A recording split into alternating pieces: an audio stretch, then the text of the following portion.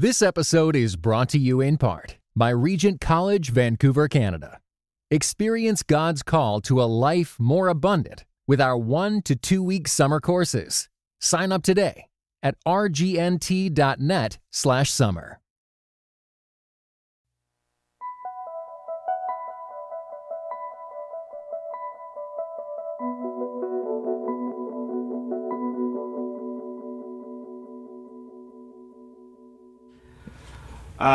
Put your headphones on. Yeah, what's your Wi-Fi? I'm just thinking ahead.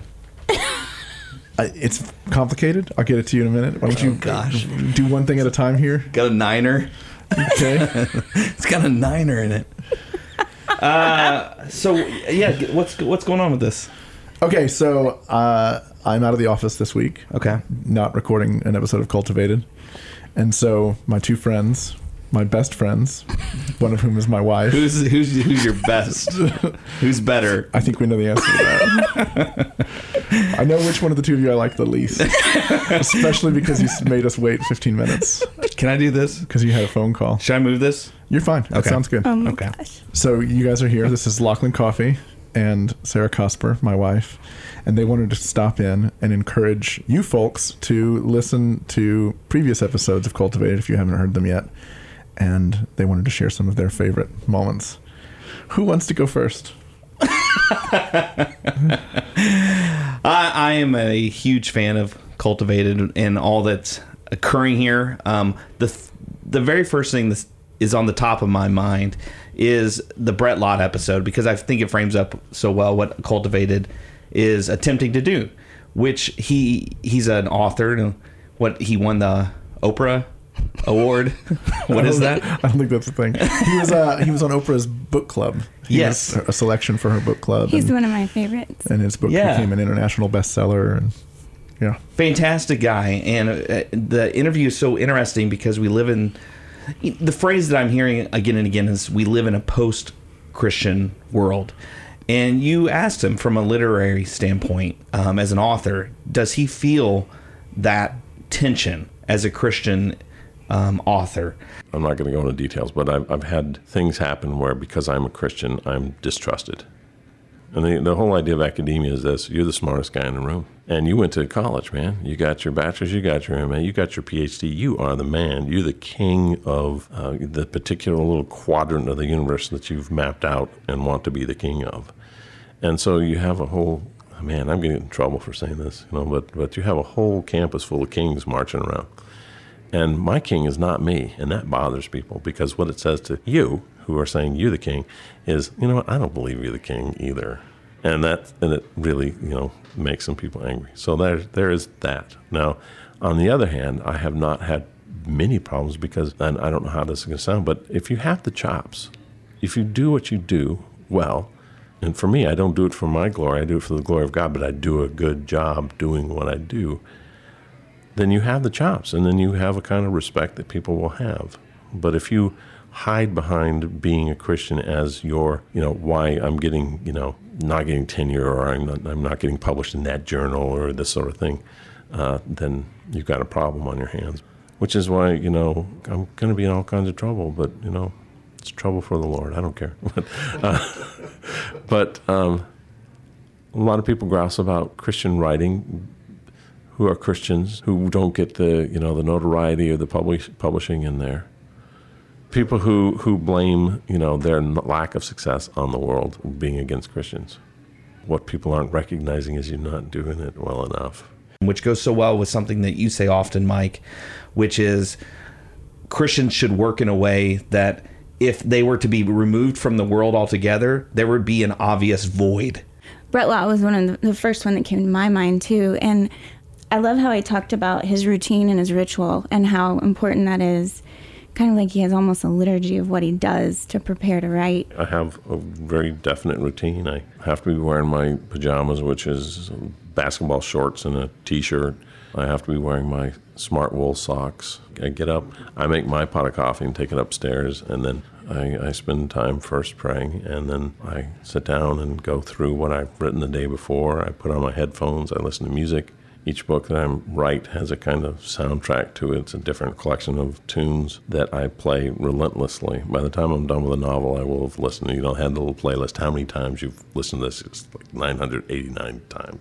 And then while I'm doing that, I'm going through what I've written the day before. And then, you know, kind of ease into the language, getting into the story and seeing what's happening. I think Jackie Hill Perry and Sandra McCracken, I liked hearing from them and how they create things and how being a mother didn't stunt them in that, didn't take anything away, but actually made them more aware of, you know, God's love and how they can make more art because they got to be a mom. And Mike, you say with Sandra about how culture likes to take that away and likes to say that, you know, you have to put everything aside, and those two conversations meant a lot to me because of that. After I had children, so my kids are 7 and 9, that actually was a very fruitful time musically as well. Like, I think that those years that I thought, oh, I'm just gonna be, you know, doing laundry and piles of dishes, it's like it was that, but there were also songs coming left and right. And I didn't tour as much, so there was different modes of output and input. But since that time, I think the creativity has continued to increase. And as a woman, that feels really significant to know that even when you give yourself to the art of caregiving in a way that being a mother does, you know, it's not something to be afraid of, but it actually causes multiplication of your heart. And it's like this, is it in Isaiah where it says, widen the stakes of your tent, you know, like make more room because God is going to fill it. And I think in a sense, when we give ourselves to love and we say yes to self-sacrifice in those ways, we end up receiving a lot in the process, which is counterintuitive.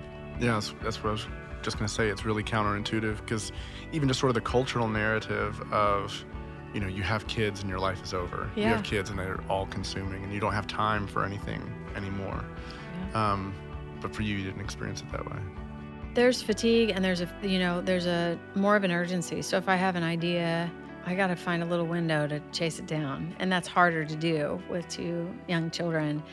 But it kind of invites them into it as well. And it probably keeps me from being as codependent a mother as I would naturally be, because there's not just complete preoccupation with one thing, whether it's the music or the family. It's like you just can't control it all. So you have to kind of learn to play and learn to be present in it, you know, with what you're given. I felt the same. I related as a mom.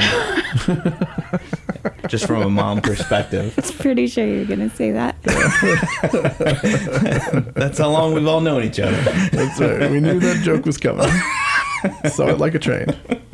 I remember just some moments that I really enjoyed that weren't necessarily like thought-provoking, but just like I laughed or I really connected with, or whether it was, do you remember when the Attorney General Gonzalez shared about the 9/11 story and where he was? It was insane.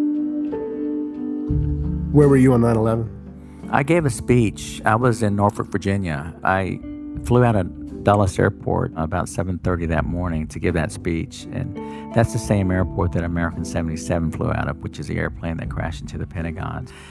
That plane took off within an hour of my plane, so I was in the terminal at the same time as the terrorists, and I've often wondered whether, you know, that our paths cross, that our eyes meet.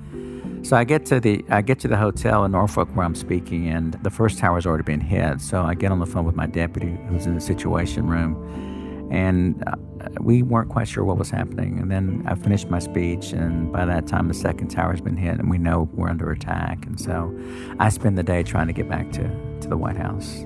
By the time I got to the airport, they had shut it down, so I'm stranded, and I was traveling with one of my lawyers, and we ran into a naval officer from Norfolk Naval Station who gave us a ride to the naval station.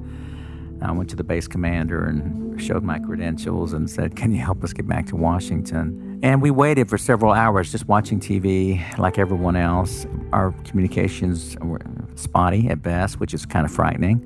Obviously, it's a lot better today, but we realized we had some serious challenges with respect to communications. And finally, the Navy got clearance to fly me back in a Navy helicopter, so they flew me to Andrews Air Force Base, which is where they hangar Air Force One.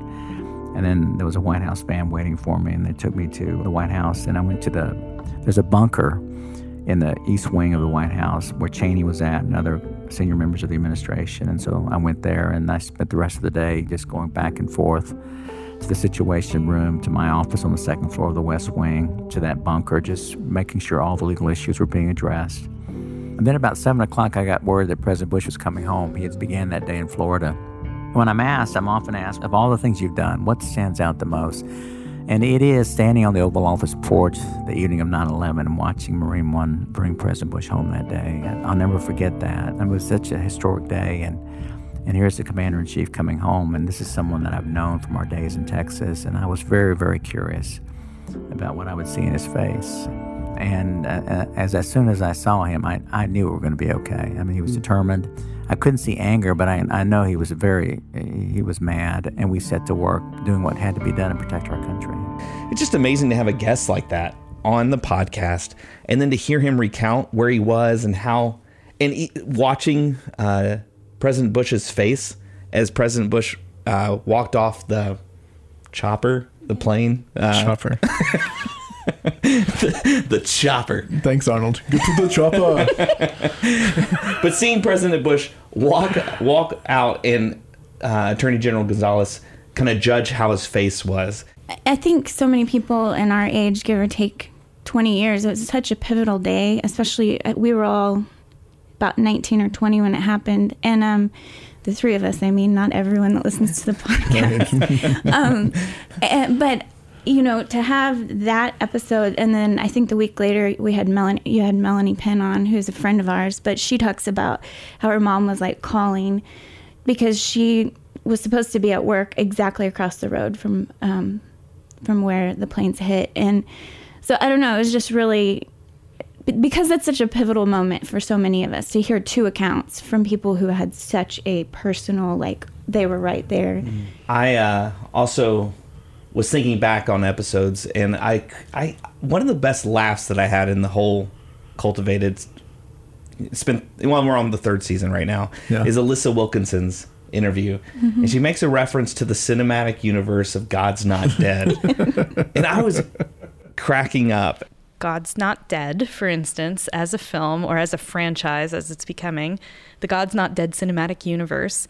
In that cinematic universe, atheists are hateful, always. Christians are not, always. And, in the first film, spoiler alert, they literally kill the antagonist at the end of the film. It's like a revenge fantasy, right? These are films that are political, and not big P, but little p, about our team winning and the other team losing. And I think that shapes our imaginations in really dangerous ways. Like the atheists are killed at the end. Right. Like the main protagonist? Antagonist. Or antagonist. Pro's good, anti's bad. Okay, pro. Oh, I think I've made some bad decisions. That's certain. But they're killed at the end, almost like a revenge fantasy movie. And I just thought that was hilarious to think about the cinematic universe. Because there's like 3 of these? I don't know. Right. All right, so we've got a week until the next show comes out. If you're going to recommend just one, your number one, go listen to this one. What is it? There's 4. So some people might be driving and need 2 people to listen to. Start with Andy Crouch, which is the end of season 1. And that one covers so many things. And then listen to Steve Taylor, which is another 2 episode. And it kind of shows you the vast majority of, encompasses all that I think Cultivated is. So it's technically 2 people. It's just 4 episodes. Oh, okay. I got lost in the math on that one. Yeah. Want me to draw it out for you? Me do counting. I will whiteboard this for you after we're done, so you know how that was for. Well, if she gets 2, I'll throw out 2. The first one is Show Baraka. I think is a fascinating episode because one, it goes through some controversies of his life. It goes through how he creates, and then also his music is so good, and I had never heard it before Cultivated. Fellas, I'm ready to get up and do my thing. I want want to get into it, man, you know. You know I'm the man, don't you? Can I count it off? 1, 2, 3, 4. I'm grooving for the activists and graduates. I'm an advocate for those feeling abandonment. In the favelas and slums of ghetto inhabitants, it's like, can anything good come out of Nazareth? The only thing good came out of Nazareth. This is the groove, tell me, can you handle it? I'm schooled in the ways of runaway slaves. I'm brave, I'm unchained, I'm Frederick Douglass with a fade. I kidnapped greatness and left no ransom. I'm the grandson of Muhammad Ali, but more handsome. And it is really, really intelligent music. It's just really cool music. And then also that was really articulate. The way you were just like, it was really good. Sorry. It was really, really good. It was really very good. It was so cool. Have you seen the one? Guys, this is so cool. Have you seen the movie with, is it Viggo Mortensen? Is that his name? Mortensen. He goes to Thornton's. Viggo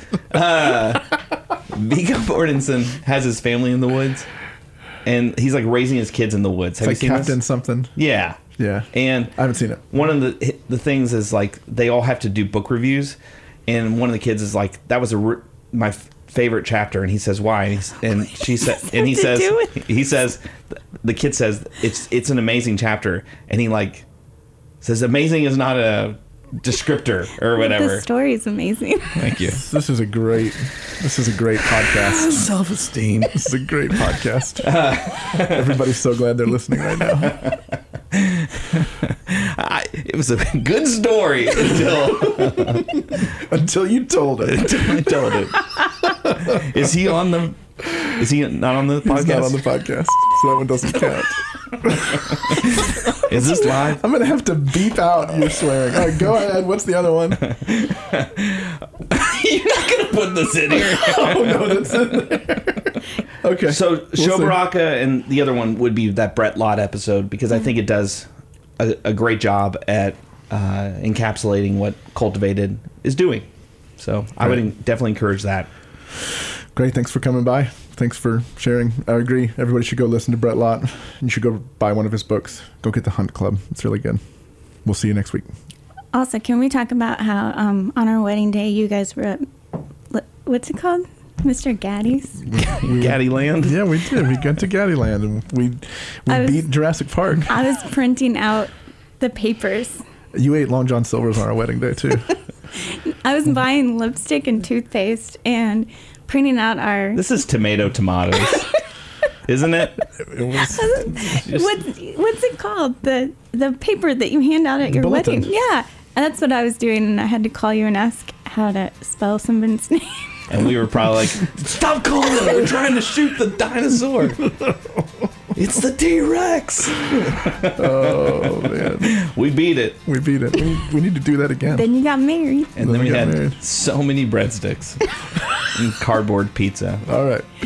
See you next week. First he sings and then he goes. And what it means, it's hard to know.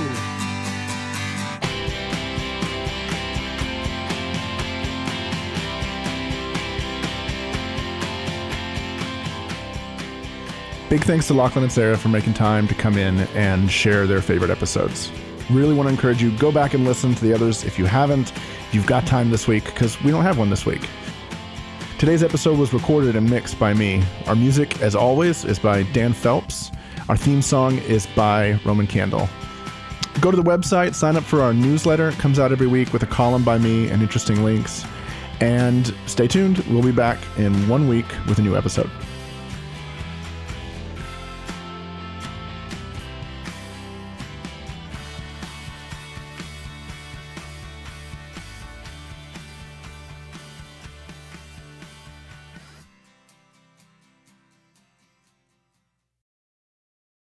This episode was brought to you in part by the Compelled Podcast, which uses gripping, immersive storytelling to bring Christian testimonies to life.